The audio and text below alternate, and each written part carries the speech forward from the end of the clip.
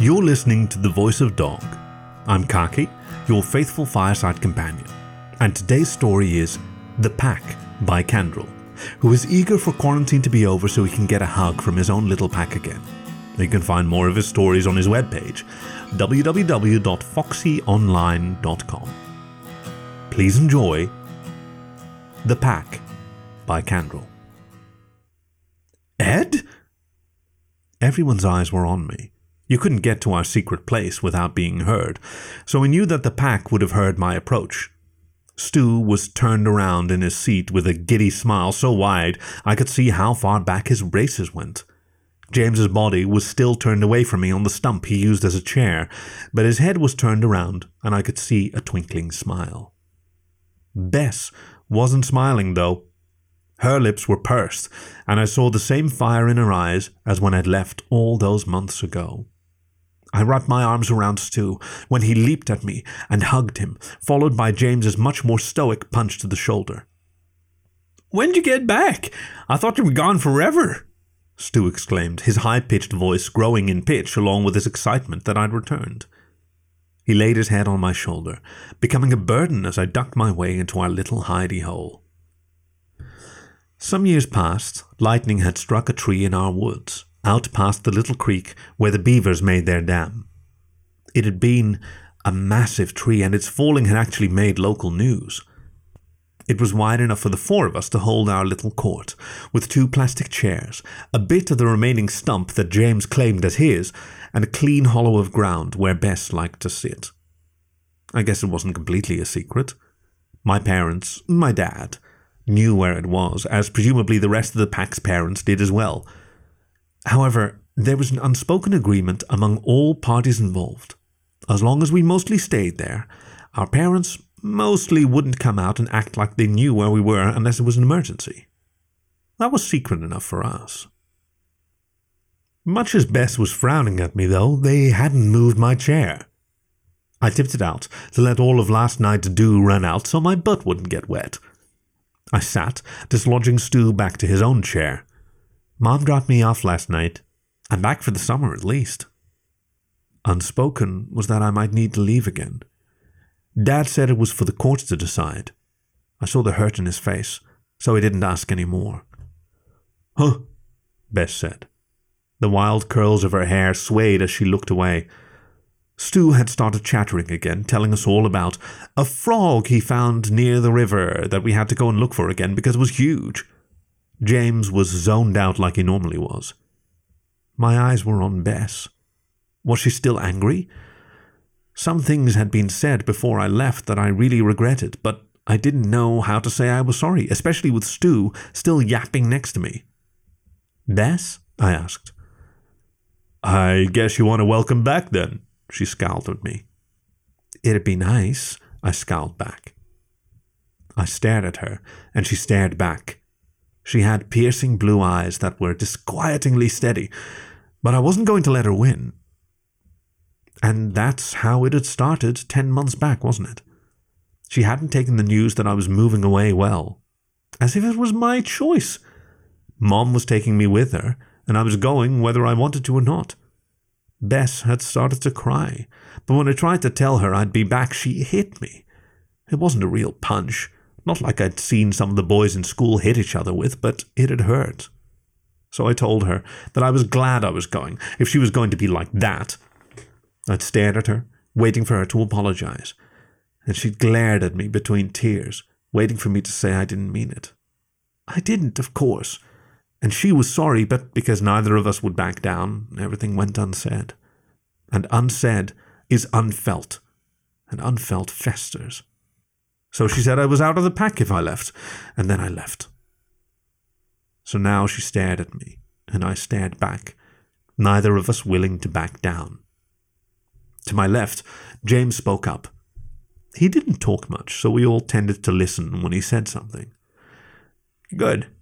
We needed another person for a war. 2-on-1 sucks." Without breaking her gaze, Bess finally smiled. "Okay, you get your welcome back if you earn it." Then her gaze dropped, ceding me the win for this afternoon. She fished a quarter out of one of her jeans pockets and flipped it. While in the air, Stu called it. "Tails!" She caught and flipped it. Heads it was. That meant it was Stu and me, and we were on the defense tonight. With an excited squeal and claiming, "The cannon!" Stu dashed out of our secret spot first, followed sedately by James, which left Bess and me alone. I started. "No, she stumbled, then looked away. I reached out, and she caught my hand in hers. Cream skin against her chocolate, a smile spread across her face, and her teeth stood out bright against her dark skin. "I'm sorry I hit you." "I didn't mean it. School sucked without you, and them." I nodded out the sun-filled gap in the hollow tree trunk. "Yeah." Bess stood and pulled me to my feet with her. "I had Mrs. Jenkins this year. It was horrible." "Cat lady?" I asked. We stepped out into the forest undergrowth. Bess scowled again and nodded. James pushed the Nerf pistol into her hands, while Stu handed me the old beat-up rifle that only had 3 foam bolts. "The sandpit is yours," Bess pronounced, then threw me the flag. It was an old t-shirt with a picture of a unicorn on it. It had been Stu's, but he'd outgrown it years ago. It was his favorite, though, so his mom had sewn it into a miniature blanket, and that blanket had become our flag. I grabbed it, raised it over my head, and shouted, "The pit won't fall this day." 1, 2... James started counting, and Stu and I were off. 6 in the evening, and my phone was buzzing. The pit had been defended, then lost. Then Stu had wanted to attack the tree fort, so we decamped and moved back to the deep forest, followed by a raid on the old station, a disused electric stub station with all of its wiring stripped. I didn't think Dad knew we played there. He'd probably stop us if he'd known, so it was important that he didn't find out. The buzzing phone was a reminder that it was going to be getting dark soon, that Dad had said. When it started buzzing, that meant I only had an hour left before I had to be home. "Buzz, we going back to the pack?" I asked. Another Nerf dart sailed over my head, but when the truce of almost dinner time had been called, the rest of hostilities ceased. James chased after his spent ammunition. The game was over. "We are. You're not." This time, Bess looked serious. "But I started. She shook her head. "Not part of the pack anymore, remember?" I said I didn't mean it. "Yeah." She ducked her head, but didn't apologize. Stu climbed down from where he'd been crouching on top of a fence, and James followed after. They watched her and me. They were taking her lead. "Tomorrow, okay?" Dejected, I nodded. She was right. I wasn't part of it anymore. I'd left. And in a few months I might have to leave again. Stu gave me a hug goodnight, which I returned. Then the 3 of them disappeared into the forest. I knew where they'd be, but I had to play by the rules. If they meant anything, then rules had to be followed, and right now the secret place was a secret to me, too. "Everything okay, Beans?" Dad asked. That was his name for me. When he'd first tried to teach me how to throw a softball, my very first throw had hit him in the crotch. Mom was watching, so instead of saying something really rude, he just said I hit him right in the beans. Mom had laughed, and the name had stuck. I nodded into my Franks and cheese. It was one of his favorite to cook, maybe because it was easy and everything he needed came in pre-packed boxes and cans. I think he could tell something was wrong, but he let it go. I asked Dad if he'd reach me one of my stories, so he did. It was about a cat who went fishing on the moon. It didn't have any dogs. Nothing dog-related was allowed in the house. Not since it had happened. Not since we'd become the pack. I dreamed about the smell of water and the touch of pine needles. Something tasted wonderful, though it stuck to my mouth. I could see, but it was just secondary to what I could smell. It's like the whole world's history was there for me to experience. I didn't see a rabbit, but I knew it had come through this little patch of forest recently. It was a familiar dream. It was a comforting dream. It was cold at night, but I was warm, and the pack was there with me. I was free. I was alive. I was loved. When I woke, I felt horrible. Everything ached a bit, especially the scar on my cheek. I went to the bathroom to look in the mirror, but no, it wasn't bleeding, or crawling under my skin, or even very red. It was just my scar. 5 skinny little lines over my cheekbone. I rubbed it with the back of my hand, and by the time I pulled my wrist away, it had stopped hurting. Dad did everything he could not to draw attention to my scar. Neither did Mom, except when she was being horrible, and she told me that no one would ever find me pretty because my cheek was all torn up. That hurt, even more than my scar had hurt, but I knew she was wrong. All 4 of us in the pack had one, since we'd all been there when it happened. Mine was on my cheek. Stu's was on his wrist. James's was on his calf because he hadn't been wearing his jeans that day. Bess's was on the back of her shoulder. We showed them off once in a while to each other, and I thought hers was the neatest. Unlike the other 3 of us with light skin, so the scar just looked mottled and a little darker, Bess's was lighter than her dark skin, so it looked like a pretzel on the back of her shoulder. When I'd said what it looked like, she'd hit me. Then Stu had headbutted her. It turned into playing dinosaurs for a while before we were all too tired to keep playing, and I felt bruised. I told Bess I didn't mean it, but she said that pretzels were tasty, so she clearly had the best scar. I couldn't disagree. By the time I finished breakfast, Dad had toasted waffles from a box in the freezer. The sun was high in the sky, and I had a whole day with the pack ahead of me. Stu and James were already at our secret spot when I arrived, and Bess was only a few minutes after. We played monkeys in the old oak, with its lower branches so worn by our constant climbing that we'd long since stopped getting splinters from it. I was the first one to get knocked out of the tree this time, so I sat in the gnarled roots while the other 3 hung from the lowest branch and tried to wrap their legs around each other until someone else lost their grip.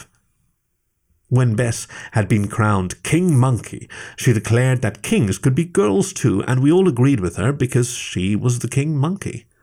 Then James checked his phone and announced that his mom was making Reubens, a weird sandwich with too many ingredients to count that, when all put together, was almost as flat as the plate and tasted like toasted heaven with cheese and savory sauce. King Bess decreed that she should be carried on our shoulders because the king doesn't walk. We took turns letting her ride on our backs while we took the long way. We never took the short way to James's house. That would have taken us past the old trail crossroads near the orchard, and that's where it had happened. Even though the scars were neat now, none of us really wanted to think back to what had given them to us.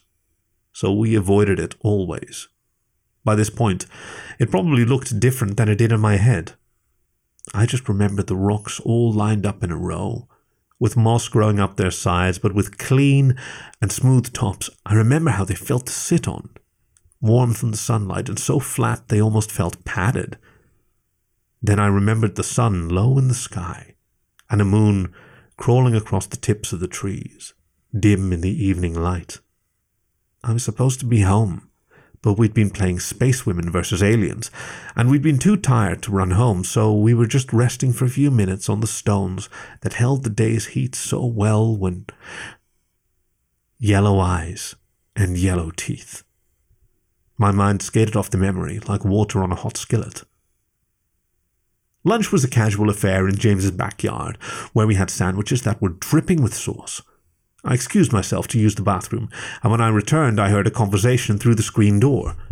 I didn't mean to listen in, but when I heard my name in the distance I found the door was stuck, and I couldn't open it just yet, or so I justified in my head. "Come on, we gotta bring her with us. It'll be just like last year, before," Stu was saying. Bess cut in. "Before she left the pack." "Only you said that, and anyway, it's not like she wanted to go."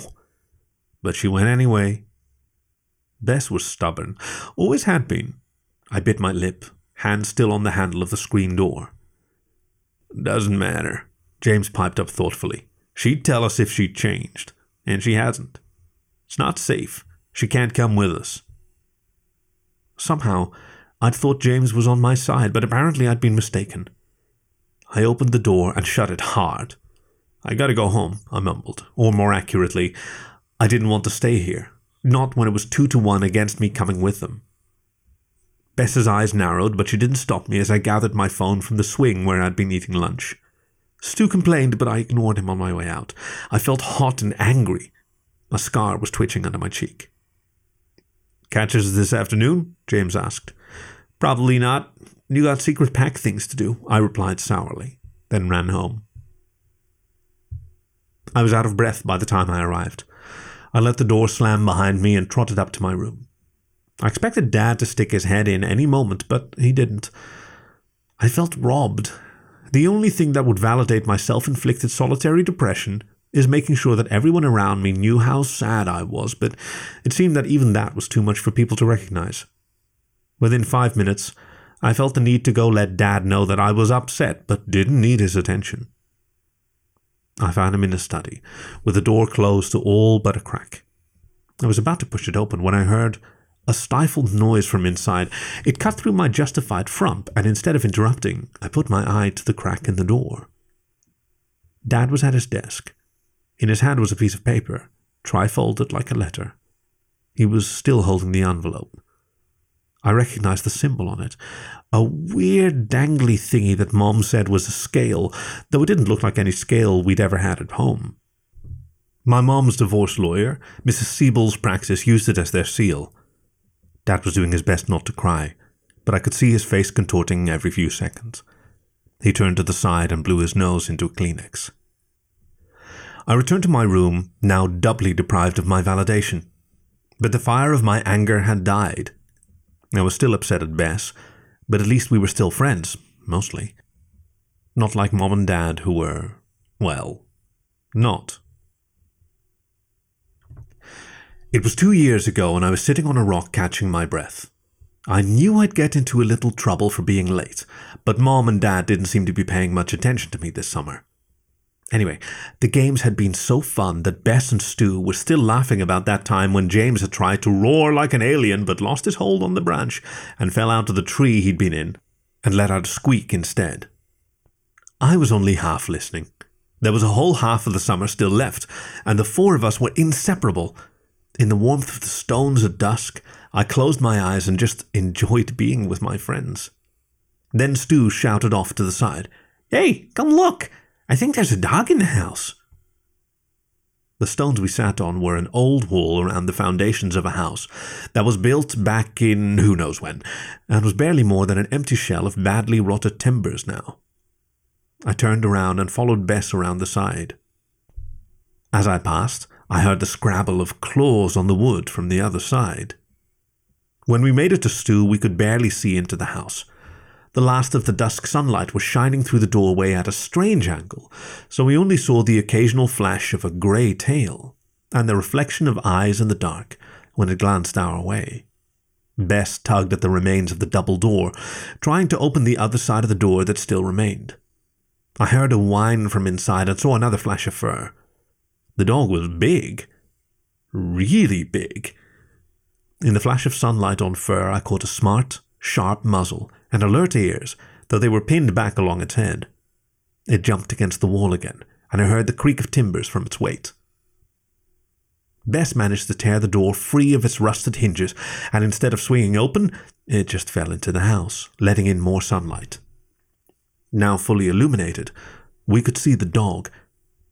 I'd never had pets, so I didn't recognize the signs. Head low, eyes wide, and pupils dilated so far I couldn't tell what color its irises were. Tail between legs, and hinds gathered to jump.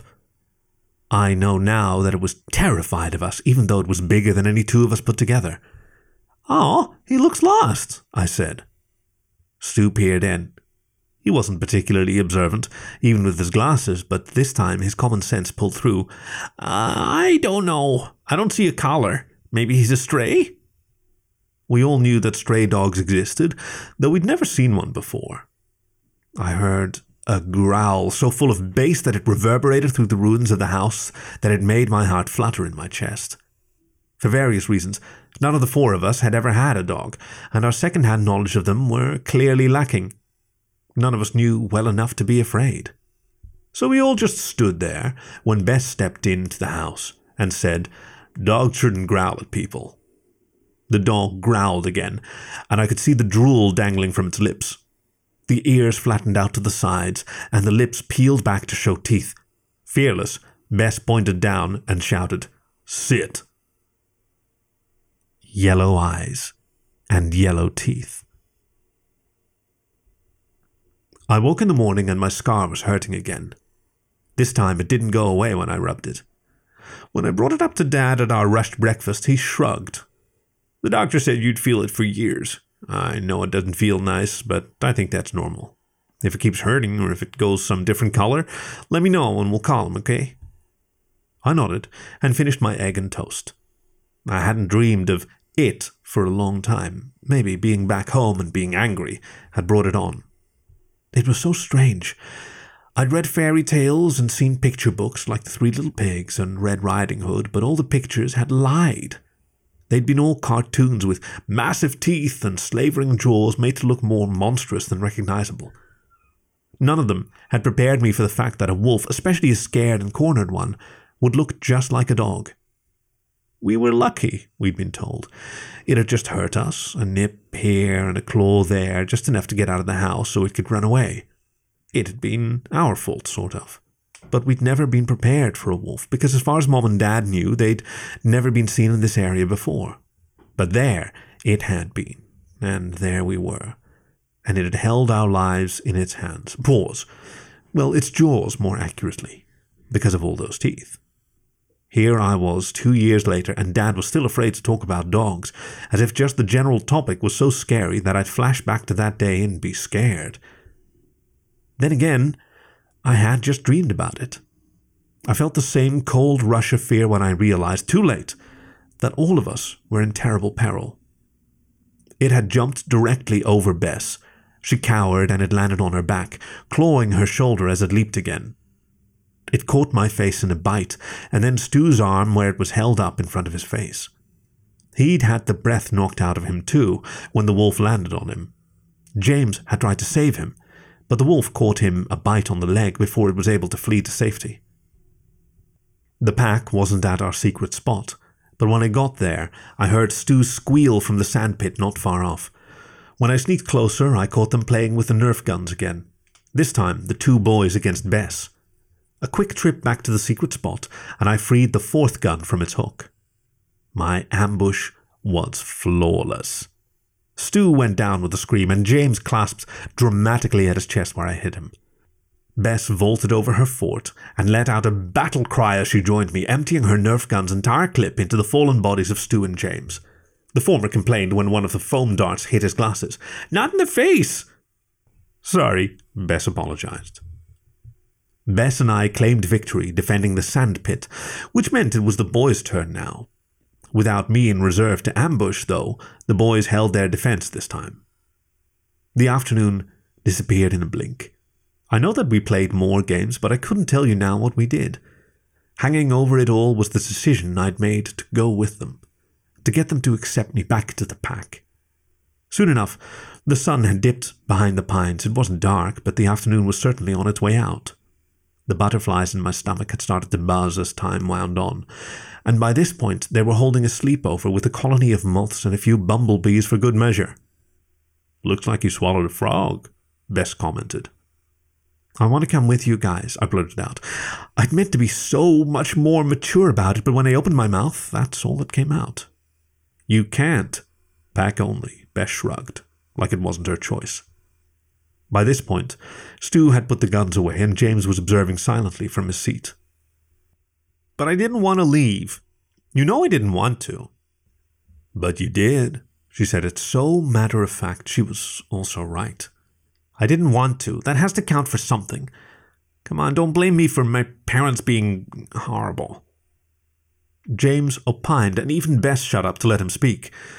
"My parents split. It was really rough." He nodded. "See?" I said. "James knows how it is. He says I can come with—" "Didn't," James interjected. "Can't. Sorry, Ed." I felt a flash of that anger from yesterday. Yellow hot and simmering, my scar hurt again. "Why are you both being like this?" "Whoa," Stu said from behind me. I felt hands on my shoulders. "It's okay. It's nothing big, Ed. We'll see you tomorrow, okay?" "No," I shouted. "It's not okay.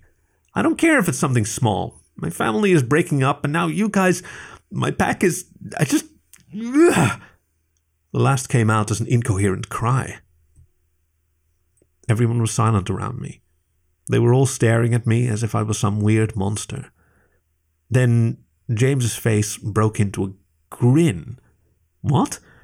Why? Why was he smiling at me when I was baring my heart to them? Couldn't they just take it seriously for a moment? What are you going to do if I tell you that you can't come with us? Bess asked. Cry? I had the irresistible urge to growl at her. Stu came around us to the side and his hands were over his mouth. His eyes were wide, and I could tell that he was smiling too. You assholes! I let the swear float in the air. I'm not going to cry. You're all acting like this is a joke. I'm... Oh, not cry? So what do you want to do? Hit me? Bess taunted. I did. I really wanted to punch her, so I nodded. So do it. Hit me. Come on, wimp. You want to be in the pack? Fight me for it, asshole. She smiled into my tears. Okay, so maybe I was crying. And then I hit her. A moment later, I stared at the hole Bess's body had punched in the back of our secret place. The old rotted tree trunk started to disintegrate around the new gap. There was a skid in the bushes behind where she'd been knocked through. I stared in disbelief, then looked down at my fist. It wasn't my fist, at least not anymore. Gone was my light skin, and in its place was fur, dark and golden. Then my fist shrunk back to my skinny fingers. I felt it on the end of my wrist, throbbing like I'd punched a wall. Everything was too close in here. Stu made way for me as I stumbled outside. I tripped and caught myself with a hand to the ground, paw to the ground. It was back to the golden fur again, and this time the arm attached to it had the same golden pelt. Wow, Ed, that's one... Oh, come on, you two, give her some room, Bess wheezed as she came up behind me. At least, I think it was Bess. I could hear her voice, but it was strange. Then again, I bet my voice would sound strange if I'd been punched through a wall too. I looked down, and the ground rushed away from me. I felt the undergrowth and nearby tree branches bounce off of my back. Then I was me again, and flailing in the air as I fell from 8 feet up. What? What's happened? I gasped, as another contraction of space around me hit, and I felt a clench of my stomach as the world spun around me. Someone was at my side. His hands felt small on my shoulder. It's okay, Ed, let it happen. It scared me too the first time. I think it was James, but his voice was off too. This time I held onto the ground, dirt and roots and leaves between my fingers as it shot away from me. My whole body thrummed in time with my heart, and it felt like I was bruised everywhere. I felt something around me constricting. Then it burst. I saw my shirt and pants flutter to the forest floor in shreds. I reached out and caught a tree. It swayed under my grip. I felt amazing. That's what I felt. It was like I'd sneezed and yawned, then I stood up, and it was as if I'd stretched first thing in the morning and all those little muscles, aches just fled. I felt alive. Let me through. I want to see her, Bess said, with an undertone of her own growl that made my ears swivel to listen. Wait, my ears turned on top of my head? How does that even work? I turned and saw her. She stood in front of me, in all her lupine glory. She was grey-furred, from a light smoke on her belly to a coal in the sunlight near black on her shoulders. She was tall, so tall that standing she was taller even than the remains of the tree trunk that had been our secret place. I stumbled and she caught me. Whoa, there you go, Ed. Are you doing okay? That was a punch. I'm proud. She was still breathing heavily. Another pair of arms encircled us, then a second. 2 more wolves. I didn't have to guess. My nose told me that the auburn-red one was James and the light blonde one was Stu. Arms hugged around us. On one wrist I saw a blank patch in the fur, and through it I saw a scar, Stu's scar. Bess pulled away and stroked my face. The leathery pad of her thumb brushed tears away from my skin. Fur. Then it traced the vertical lines of my scar. Mine must still be there beneath the layers of my pelt. She smiled into my face, then kissed my cheek. Her eyes weren't devoid of tears anymore either. Joined by our scars, I knew I'd finally come home. It's okay. It's okay. We always knew. We were just waiting for you. We missed you, Ed. Welcome back to your pack. This was The Pack by Kandrel, read for you by Kaki, your faithful fireside companion. You can find more stories on the web at thevoice.dog or find the show wherever you get your podcasts. Thank you for listening to The Voice of Dog.